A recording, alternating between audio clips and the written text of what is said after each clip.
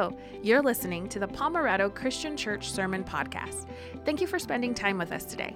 If you're a weekly listener, welcome back. If this is your first time, we're so glad you're here and hope you consider subscribing. If you're in your car, on a run, doing things around the house, or working out, and want to connect even further and take next steps with us, visit pomerado.info. Now, enjoy this week's message. Well, good morning, everyone. It's good to see those of you who are here with us in person. I want to welcome those of you who are joining us online. Whether this is your first time with us or whether you've been with us for years, I believe that God loves you more than you can imagine. And I believe that God has something for each and every one of us this morning, whether it's a time in worship that we're singing, whether it's something through God's word, whether it's through the warmth of community. God, we pray that you would feel prayed for, cared for, and loved, and that you would know that when you leave this room or whether you turn off your screen at the end of the service, that you would draw closer to the Lord and that you would just know that God has you in this moment. You know, we are in this series called Remarkable as we are looking through different miracles through the book of Mark, recognizing in Mark chapter 6 the idea that the people were in awe of the remarkable miracles that Jesus had done. And so we've looked at different types of miracles and how that points to us to who Jesus is, what he's done, and how that impacts us. And we've had some pretty heavier weeks the past couple of weeks with the idea of talking about suffering 2 weeks ago, and then a discussion about death and resurrection last week. And so in order to maybe help with that, the mood a little bit, or to help us navigate this, I thought I'd show some pictures of my daughters with really cute animals, just to kind of start us off. Yesterday we had the opportunity to go to the Critter Lady, who's someone who comes and presents at the preschool every year. But then at the preschool fundraiser a few months back, she was offering like a private experience here. And so this is Elise with a raccoon, which it's a raccoon Remy, who is already really safe and really good with kids. And so Remy is super cute. This is Ruby, the red-tailed hawk, Ruby Red, and so inside her enclosure there. And then this was, I forget if this is a fennec fox. I forget if this was Minnie or if this was, I don't remember. It's either the girl Minnie or the boy whose name I forget. So let's say it was Minnie, just because that way I know the name. But each of the girls were able to do that. There's some pictures of me holding animals, but it's less cute than the girls doing it. But what's great about this is that it's just a fantastic experience, being able to see how God has created all these different animals with intelligent design to know how to best navigate the different atmospheres or environments, rather, that they are in. And so just learning about all the different things there was really, really great.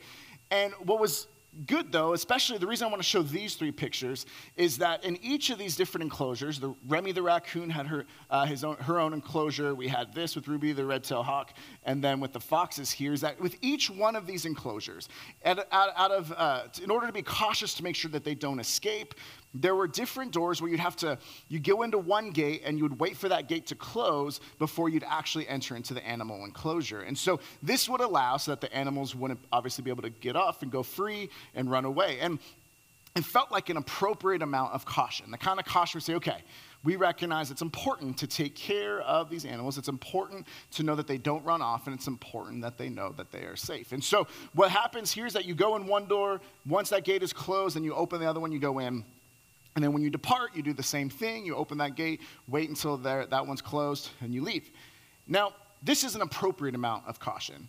But there's phrases that we've heard in the past where it's like, we want to do something out of abundance of caution. And that's something that I know I've said, because you want to say, okay, we want to take into consideration what needs to be cautious in order to be aware of things. But when we live our whole lives with an abundance of caution, that we might miss out on some of the things God has for us. In fact, Bridget Reed writes this. She talks about how the phrasing abundance of caution kind of feels a little oxymoronic, a little opposite here. And here's what she says. Though the scale of its terms are oxymoronic, the idea of abundance signaling plenty and caution calling for restraint, it only serves to make it sound more poetic. So instead of saying, hey, we want to be really cautious, we want to say we have an abundance of caution. We have so much caution that we would like to share it with you. She says it this way: imagine a kind neighbor coming over to your house and sharing their caution with you because they had an abundance this year. An unlimited buffet with a caution fountain, caution towers, and baskets of caution. We have a neighbor who not that long ago, a few months ago, came and they said, we have so many avocados in our avocado tree. Here, take avocados. And these weren't like avocados in the store. These were like those avocados' parents. Like they were huge, right? And it's just one of those where they just like, we're saying, we have so many. Some of you who have avocado trees or maybe have lemon trees or different produce, you have these moments where you have an abundance of it. And you say, I'm just trying to give it out to whomever would receive it. And imagine if instead of it being people giving you like extra avocados or lemons or whatever it is, people would just come to you and we're just giving, I've been so cautious this year that I want to give you some of my caution. I want to give you an abundance because I have so much. I'm going to give my caution to you because I have an abundance of caution. Again, it's a phrase that the meaning behind it is well-meaning. And I think there's validity and there's an appropriate amount of caution that we've had to navigate in this season. But recognizing what does it look like when we have an abundance of caution means that we are living so cautiously that we might become people who are missing out on living the way that God has for us. This idea here I want to unpack says living with an abundance of caution can lead to a mindset of scarcity. When we are so cautious that we're afraid to give of our time, then that means that we think, we don't have enough time, and therefore we won't share it with people. If we're so cautious that we don't want to use the gifts God has given us, then we think, I don't have enough ability to give everything, so I'm not going to give anything. If we're so cautious to give of donations and talents and tithes and time, then we think, there's not enough, therefore I'm going to hold on to and hoard and keep for myself what little I do have. And it perpetuates a mindset of scarcity, that there's not enough for us in the world, therefore I must hold on to mine, and we live our lives with clenched fists rather than open hands. And it's this idea here. Stephen Covey, in his book, 7 Habits of Highly Effective People, unpacks the scarcity mindset, and he says it this way: the scarcity mindset is the zero-sum paradigm of life. In other words, zero-sum is that if one person wins, the other has to lose. It's how we do all of our sports in America, where there's no tie or draw, unless if it's football and it's, you've waited too long. But in soccer or football to everyone else in the world, it's a tie still counts as a point, whereas wins count as 3 points. You guys don't need to know that, I guess. But this idea of a zero-sum is the idea of it's only a winner and a loser, and that's it. And so when you live with that mindset, the person who has a scarcity mindset, their sense of worth comes from being compared, and someone else's success to some degree means their failure. In other words, only so many people can be A students. Only one person can be number one, and to win simply means to beat. So he's contrasting this idea of a win-win is when we have something we're working on and I can find a win and you could find a win. We can have a win-win dynamic together. But a scarcity mindset says, no, only one of us can win. So therefore, I have to beat you because I want to be the one who wins. And this perpetuates throughout all of our lives. Have you ever been, without a show of hands or just acknowledge, have you ever had a friend that did really well in something, whether it was when you were younger or whether it's in your career or even now when you think, man, like it's not fair that they did well, and you want to be happy for them because you know a good friend would be, but in your heart you're like, but I want to be the one that has that. There's not enough plaudits or applause or money or success for everyone, so if that person gets some, then that means I can't. It's the idea that if we had a pizza here with 8 slices, and if I give away 3 slices to one of you, then I'm like, but now I only have 5 left. And then someone says, well, I'm hungry, can I have any? I'm like, well, but if I give you one of the rest that I have, then that means I won't have enough. And most of you are thinking, 5 slices is plenty, you don't need any more. But it's this idea that there's only so much. Do we believe that the pie, whether it's pizza, do we believe that it's restricted, therefore more for you equals less for me? Because if we live with that scarcity mindset, we will live with closed fists rather than open hands. The contrast of a scarcity mindset is the abundance mindset. The abundance mentality, on the other hand, according to Stephen Covey, flows out of a deep inner sense of personal worth and security. It is the paradigm that there is plenty out there and enough to spare for everybody. That there is plenty out there. We think about how can there be hungry people in this world? It's not that God's creation of the earth doesn't produce enough food for everybody. It's that there's not enough, because examples like Zimbabwe, when we went there, learning about how when Robert Mugabe, it was called the breadbasket of Africa because the produce was so prevalent, and yet he would sell all of that to other countries so that he could get richer, but his people became poorer and they didn't have enough to eat. It's not that God hasn't provided enough. It's that the rich will hold on to it or hoard it rather than give it, because we think there's not enough for us.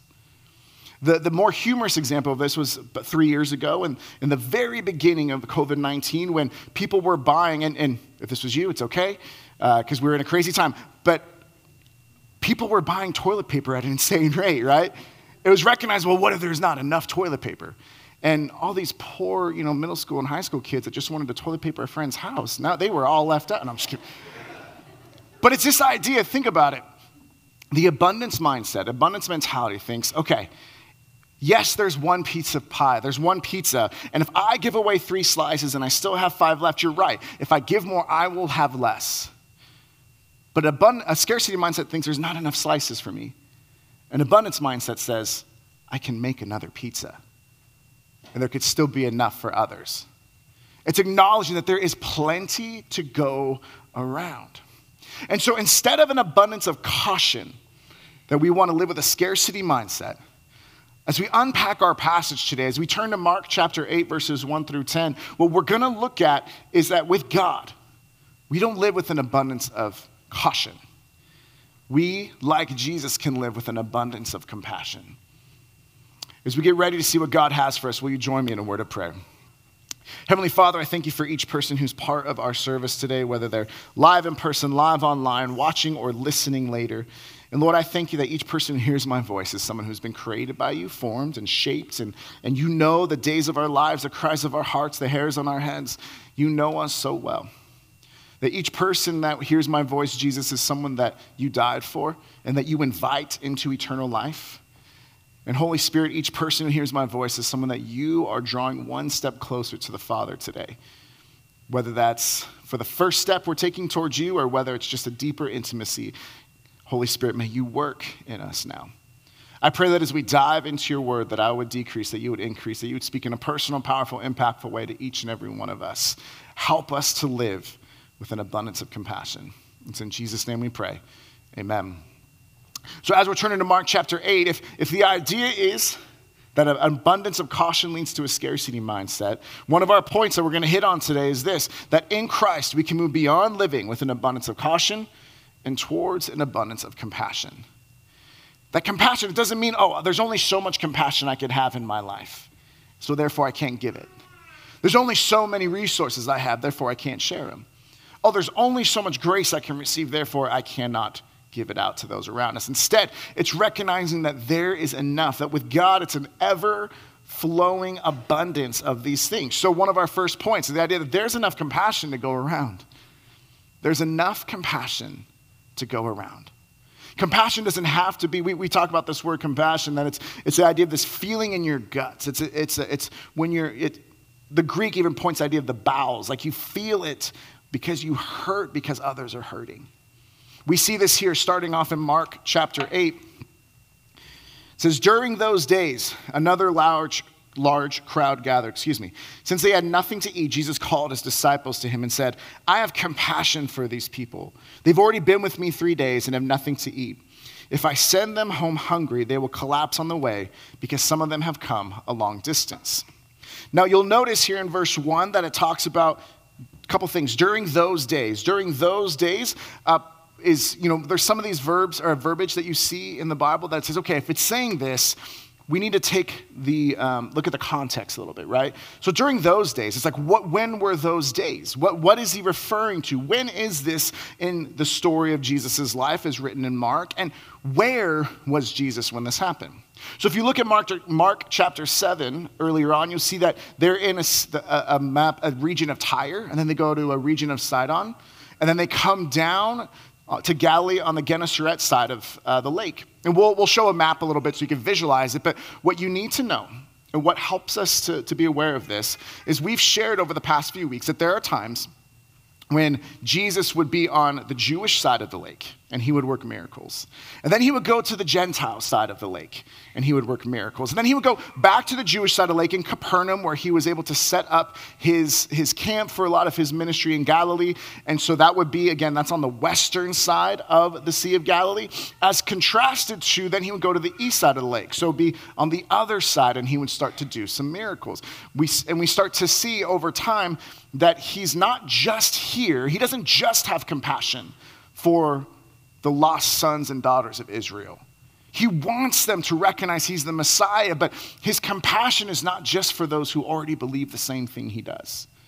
They're not for the ones who already have the same background he has. The compassion he has is great enough to extend beyond the lake.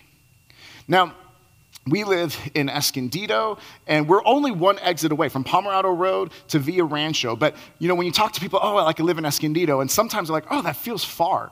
Like, it's only one exit. The problem is that, not the problem, but part of why it feels far is that there's only really one way to get there because of the lake. And by lake, I mean, when we show the map for the girls, and it's like, while we're driving, like, Dad, why is it blue all around here? And it's like, well, apparently this used to be a lake, honey, but now it's just a swamp and trees. But it's navigating, it feels like it's the other side of the lake. Oh, you live in Escondido. Like, that's kind of far, isn't it? Like, no, it's just one exit away.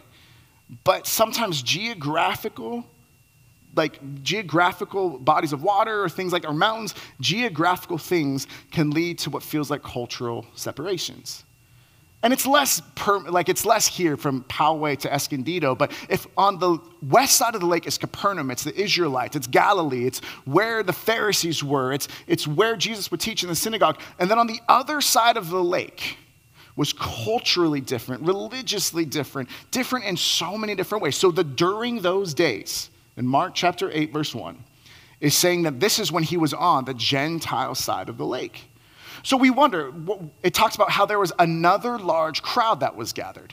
Well, this shows us back, it points us back to Mark chapter 6, the feeding of the 5,000, the feeding of the 5,000 and the loaves and the fish. And it points us to the fact that Jesus did that miracle, the feeding of the 5,000, on the Jewish side of the lake.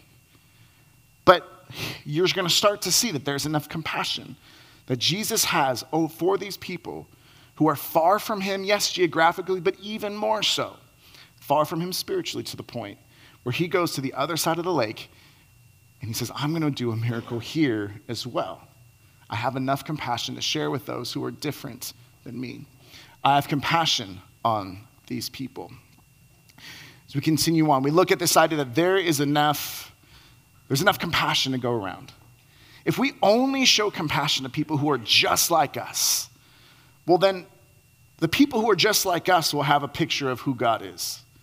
But people who are different than us won't be able to see that. In fact, we talk about, and the New Testament talks about how, love your enemies. Pray for those who persecute you. That if you only love the people who are just like you, even the pagans do that. But we ought to love those who are different than us. We ought to feel for those who are different than us. And it doesn't mean that we agree with everything that they're doing or saying. It doesn't mean that we're coming alongside and saying that everything's okay. What it means is that we can have compassion. And we can see that regardless of people's backgrounds, if people are hurting, what does it look like for us to try to come alongside them in their hurt? What does it look like for us to come alongside and not say, I'm only going to help you if you believe the same things I do.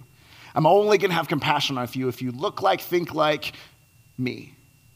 Because then it's a very narrow idea, and yet God's kingdom is far greater than just the west side of Galilee. It's open up to people on the other side of the lake. It's far greater than just our church or denomination. It's God's love for all his people, and he uses us and calls us to be willing to go to the other side of the lake and to be willing to see people who are different than us and have compassion, to speak the truth. We don't forsake truth when we have compassion, right? We speak the truth, but we do it in love. They're both sides. There's truth in love is how we ought to live. Truth without love is not really truth, and love without truth is not really love. Jim Van Yperen said that, and it's a beautiful quotation. We have to have both in order to do this. So there's enough compassion to go around. There also are enough blessings to give away. God has given us enough to be able to give to those in need. Whether it's physical need, material need, emotional need, relational need, spiritual need, there is enough for us to give away.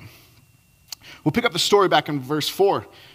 His disciples answered, "But where in this remote place can anyone get enough bread to feed them?" Now, in the Mark chapter 6 version, as it comes to the end, it talks about how Jesus says, or the Philip is like, "Can we send them away so they can start getting some food?" And so Jesus is like, "Well, then you give them something to eat." We looked at that because Mark 6 and John 6 are very similar. And so we looked at that a few months ago.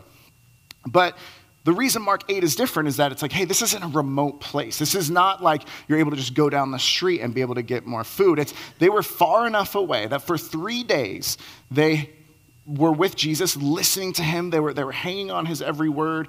And whether that means that they had been fasting for those 3 days, or maybe they brought enough food for a short trip, but the message was so compelling and they were being fed spiritually so much that they went without food physically. And so all of a sudden, Jesus is like, they've been here for 3 days and they've come a long way. And it's in this remote place. So remote place is kind of it would be a nomenclature, a way of just saying kind of like the middle of nowhere, right? Like they're in the middle of nowhere. There's not like a Starbucks down the street. There's not a Walmart they can go to. It's the middle of nowhere. And so I was just interested to find out what is the most middle of nowhere place in the United States, in the lower, like obviously all of Alaska, right? So we're just going to kind of put them aside. But in the lower 48 states, what is the most isolated or remote place that's considered the middle of nowhere? So I looked it up, and I have a map here, and this is called Glasgow, Montana. Glasgow, Montana owns the point where they literally, their entire, I don't know, if come visit us because we're in the middle of nowhere. I don't know if that's the best way to be able to promote your town, but here's what it says. A few years ago, the Washington Post used a database to study the contiguous United States.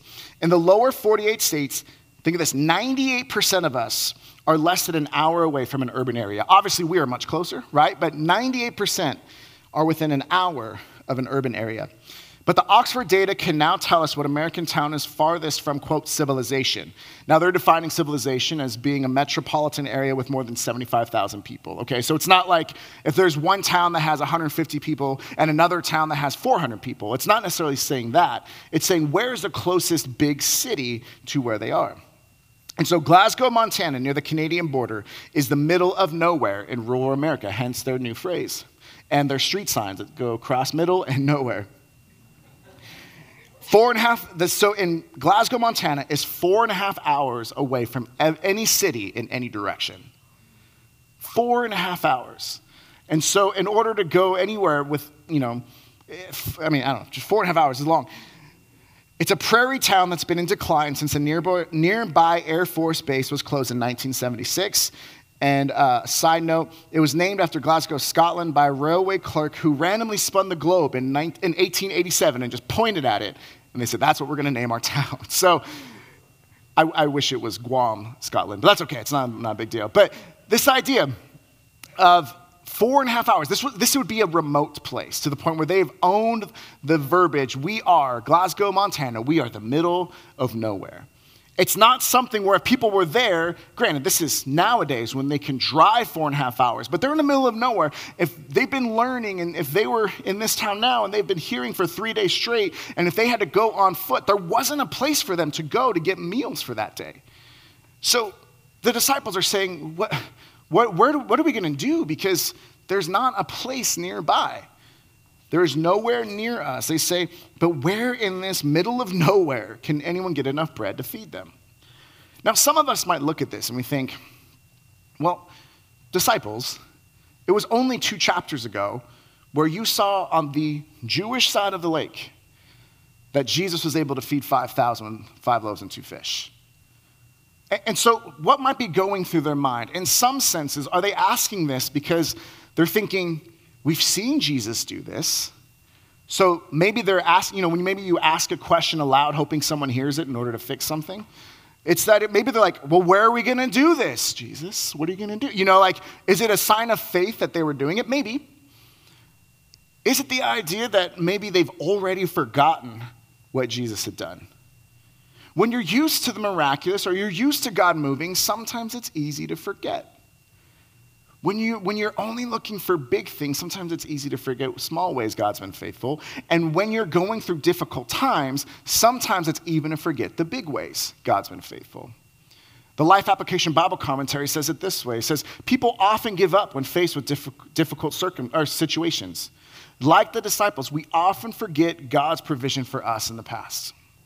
When facing a difficult situation, remember how God cared for you and trust him to work faithfully again. If you've ever had a prayer answered, you think, oh, God answered. It is clear to me God did something to answer that prayer. When we go through difficult, not if we go through, but when, because it will happen and does happen, when we go through difficult circumstances, do we say, well, God doesn't answer prayer? Or do we say, I know he has, and I don't know why he's not right now, but I still believe, because he's been faithful before, and he's the same yesterday, today, and forever. God never changes. Jesus never changes. Our circumstances certainly do, and therefore sometimes our depth and degree of faith can change, but he is constant. So maybe the disciples they forgot. They realize that Jesus has done amazing things, but even Mark chapter 6, verse 52 talks about how they didn't understand about the loaves. They were there, but they didn't fully grasp what Jesus was doing by multiplying and feeding the 5,000. But maybe, is it possible that when the disciples are saying, not just, where in this middle of nowhere will we find bread, is it possible that they're saying, well, maybe Jesus, we believe you can do this for the Jewish people, for the people you are the Messiah for whom for whom you came. But where on this other side of the lake, where in this middle of nowhere, where amongst the Gentiles can we see a miracle take place? Where can we see you doing something amazing? Maybe the lake was bigger than a geographical divide, but even a relational and religious divide between the disciples and understanding how God could work through Jesus on the other side of the lake. Is it possible? So we continue on. Verse 5, how many loaves do you have? Jesus asked. 7, they replied. He told the crowd to sit down on the ground. When he had taken the 7 loaves and given thanks, he broke them and gave them to his disciples to distribute to the people, and they did so. They had a few small fish as well. He gave thanks for them also and told the disciples to distribute them. The people ate and were satisfied. The word give thanks here in the NIV is, some of your versions might say he blessed it. And so this idea of whatever we have, time, talent, treasures, it's when we give it to Jesus, he can take it and he can bless it. And so a mindset of scarcity says, I only have an hour of free time. I want to take it to watch something online. I want to watch a show that I've always been wanting to watch. I want to just doom scroll on social media. I want to do that. Or because you think, this is all I have. I only have an hour of time. A mindset of abundance says, I can fill that time with that showing compassion to people, with using the blessings, time, talent, treasures, the blessings God has given me. If I only have an hour, I can use that hour for myself, or I can bless other people. Now, let me be really clear. As an introvert, I take time for myself, right? So it's not like you always have to be always on forever. And if you ever take time for yourself to rest, it makes you a bad person. Not at all. What it means, though, is do you look at your time? Do you look at your talents? Do you look at your treasures? Say, I barely have enough for myself, so I'm going to hoard it and I'm not going to bless others with it. Or do you say, there's more pizzas that can be made. there's more abundance that can come. God can bless that time, and it can minister to other people, and then God can give me more time on the back end. This is not a health and wealth. You give money and you automatically get everything you want. And the word blessings that we use here in our culture can often only be financial. We think, I've been blessed financially. That's what we often will use that. But blessing is far greater than that. Just as the idea of giving is far greater than just giving financially. It's giving of your time, giving of your talents as well. So there are enough resources. There are enough things that God has blessed in your life and in mine to be able to give it away. Maybe it's a kind word of encouragement. Maybe it's being able to just let someone know you're praying for them. Maybe it's an opportunity to just call someone out of the blue and just say, thank you. Maybe it's being able to just take some time to take a family member out for lunch or for coffee and just say, hey, we don't get a chance to connect enough. And I just want to say how much I appreciate you. Maybe it's as a parent, you just sit down your child, whether they're little or whether they're grown up, and say, I am so proud of you. How many of us long to hear that? How many of us live in that scarcity mindset where we think my dependence, my self-worth is based on being compared to other people? Whereas the abundance mindset says, I have a personal value, I have security in my value. Why? Because I know that God loves me, and the fact that he loves someone else doesn't dismiss or diminish his love for me. God doesn't have just one 8-slice pizza of love available for the world and for his people.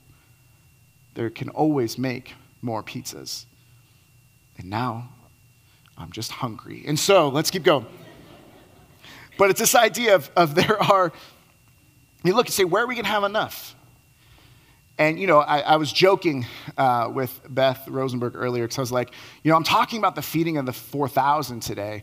And I'm like, what are we going to have at the picnic at the park? And she's like, like burgers and stuff. I'm like, what if we just buy one burger patty and just see if it feeds everybody, And then it's like, do not put the Lord your God to the test. I'm like, okay, I won't do that, Lord. But I'm just saying, it's this idea of saying, recognizing that when you have a group of people, we always want to have more. We want to have more than enough.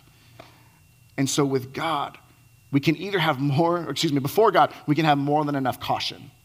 Or with him, can we have an abundance of compassion to share with people what we have and to give what he's given to us.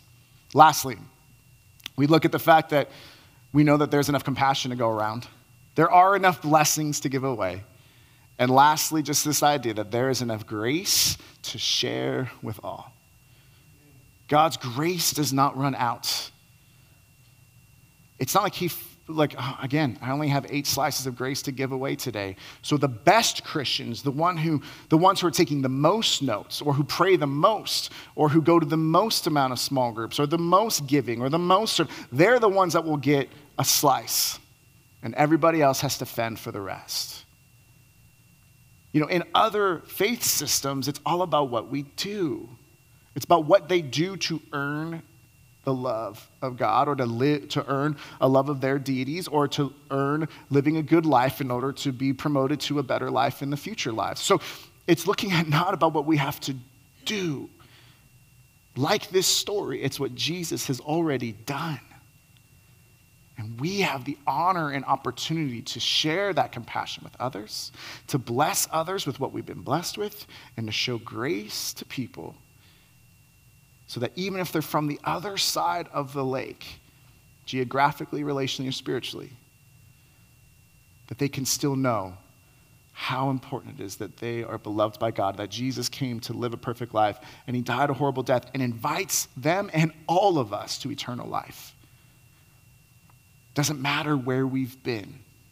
It matters who Jesus is, and through him where we're going, and with whom we are going on that journey. So, we talked about how all the people were satisfied at the end of verse 8. And here's part B. I wrote it down wrong. That's my bad. So 8 part B said, afterward, the disciples picked up 7 basketfuls of broken pieces that were left over. About 4,000 were present, and after he had sent them away, he got into the boat with his disciples and went to the region of Dalmanutha. A couple things I want to unpack here. First, let's go ahead and go to the map that I mentioned earlier. So when we're starting here in Mark 7, we see that Jesus leaves the area of Galilee and he heads over to the region of Tyre. After that, later in Mark 7, talks about how he goes up to the region of Sidon. Then it says that he goes the way through the other side of the lake. He goes to Caesarea Philippi, and then we don't know the exact perfect location of where he fed the 4,000. We know it was somewhere that was close to the water because they left shortly thereafter. We know that it's somewhere that was in the middle of nowhere, so the equivalent of Glasgow, Montana back then. So there's a city here. I mean, it says Tal Hadar. We don't know if that's really it, but it's likely there.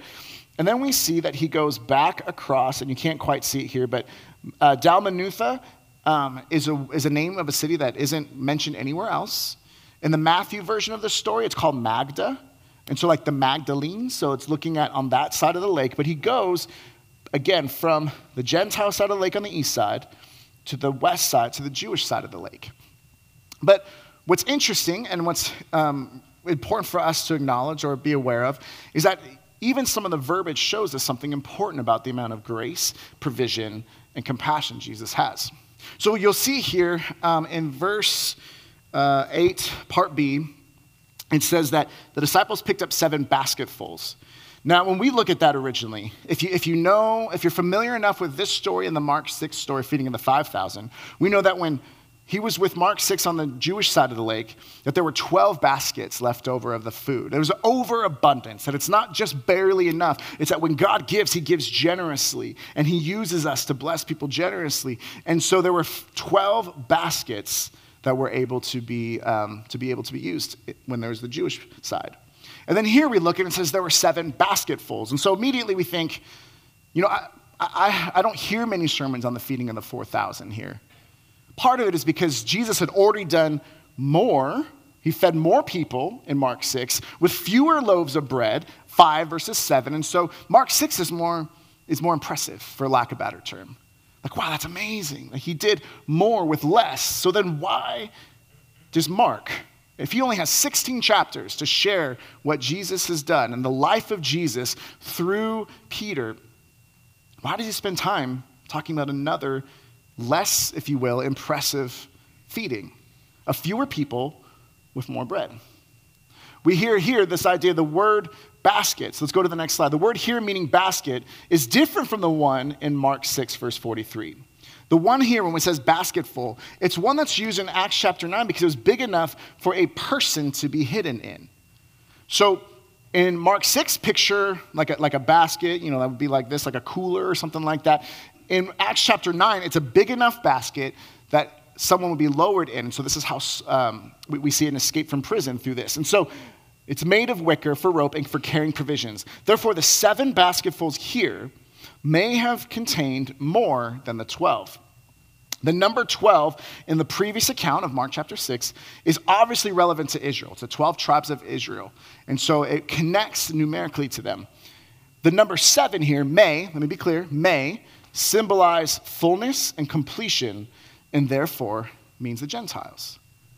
In other words, after the 7th day in Genesis, it was finished, right? Like, it was good. Everything was made well after the 6th day, and then he rested on the 7th. It completes our week. It's a number of completion. And so what we look at is it possible that one of the reasons why Mark includes another feeding story with fewer people on more pieces of bread that would seem less impressive initially is because he wants to point out the fact that while the 12 baskets left over represents the 12 tribes of Israel, that Jesus came and he had enough compassion and enough resources and enough grace for the Israelites.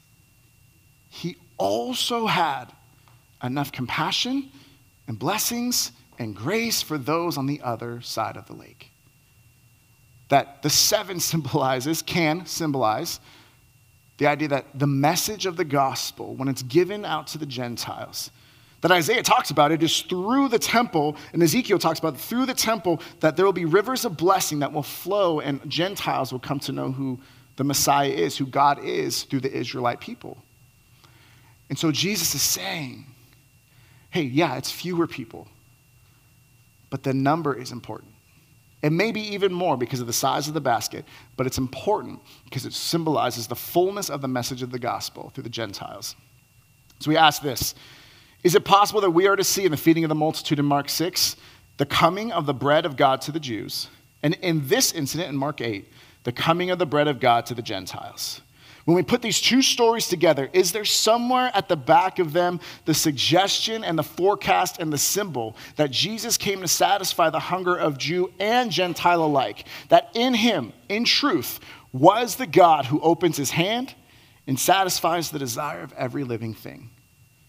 When we live with an abundance of caution, we walk around closed-fisted. But when we live like Jesus, with an abundance of compassion, we model God who has open hands. So we start to wonder, how is it then? How is it possible that now we're on the other side of the lake? This is not the Jewish side of the lake. This is the Gentile side of the lake. How is it possible that 4,000 men, again, not including women and children, how is it possible that many men and women and children showed up to hear Jesus talk? Well, we saw on the map that he went up to Tyre, and then he went to Sidon, and then he came down to Caesarea Philippi, and then he makes his way down. But we mentioned this a couple weeks ago, and we talked about how one of the stories, it's one of my favorites, and we just couldn't quite make it work in this series, but in Mark chapter 5, verses 1 through 20, we see how when Jesus is on, again, the Gentile side of the lake, he heals the demoniac. All the demons, they go inside this pig. The pigs, not one pig, all the pigs go over the edge of the lake, of the cliff. The people tell him to leave, and the demoniac comes, the man who is cleansed from this. With authority, Jesus freed him from the demonic oppression. And he says, can I come with you? I want to go with you. And in Mark 5, verse 19 and 20, Jesus says, no. I mean, Jesus had a follower, a disciple who wanted to go with him and to go and to do ministry with him. And Jesus says, no, why? He says, go to your home and tell the people how much the Lord has done for you. The Mark 5 demoniac is on this side of the lake. Mark 5 demoniac is over by the Decapolis. When it talks about here that he was near the region, Mark 7 points us to the fact that he was near the region of the Decapolis, the 10 cities. So William Barclay asks this question. He says, is it just possible that part of this great crowd was due to the missionary activity of the healed demoniac? Have we got here a glimpse of what the witness of one man can do for Christ? Were there people in the crowd that day who came to Christ and found their souls because a man had told them what Christ had done for him? That this man who was healed on the other side of the lake just started saying, hey, you ever hear about that crazy guy that was stuck in the tombs up in the city over there? That was me. Hey, do you ever hear about the time when someone who's so far gone, who was the worst of the worst and did everything wrong, had a complete life change? Maybe for some of you, you say, yeah, that was me. I used to do X, Y, and Z, and now I'm made whole. I used to believe this, and now I'm set free. That I know that God demonstrated his own love for me, that while I was still a sinner, Christ died for me. That I recognize it's not about how much I can do, it's what Jesus has already done for me. And recognize that one person who's on fire for Jesus, who did the demoniac know all the different prophecies and all the apologetics? No. He didn't fully understand right when he came there that all the different ways that Jesus would fulfill the Messiahship because he was on the other side of the lake. But you know what he did? He just told people what Jesus had done in his life. What if I don't know the answers? No one knows all the answers. You know what you can do? You know what you do know? What Jesus has done in your life. What if they mock me and question me? They will. They might. It's probably going to happen.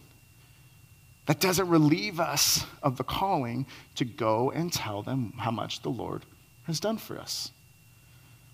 And is it possible that one person can have an impact to share his testimony or her testimony, and thousands would want to say, who is this Jesus? I've heard about him. We saw Billy over here. He was crazy. Now he's back. Now, let's see if this guy Billy talks about is worth his salt. They go and they listen for 3 full days, and they're so amazed at what's being said, but then they go hungry. And now Jesus, this man that Billy told them all about, feeds them, and there's basketfuls left over, it proves to them that there is enough compassion to go around, that there are enough blessings to give away, and that there's enough grace to share with all. The grace, the gift that we've received of eternal life is not something that we just hold on to for ourselves.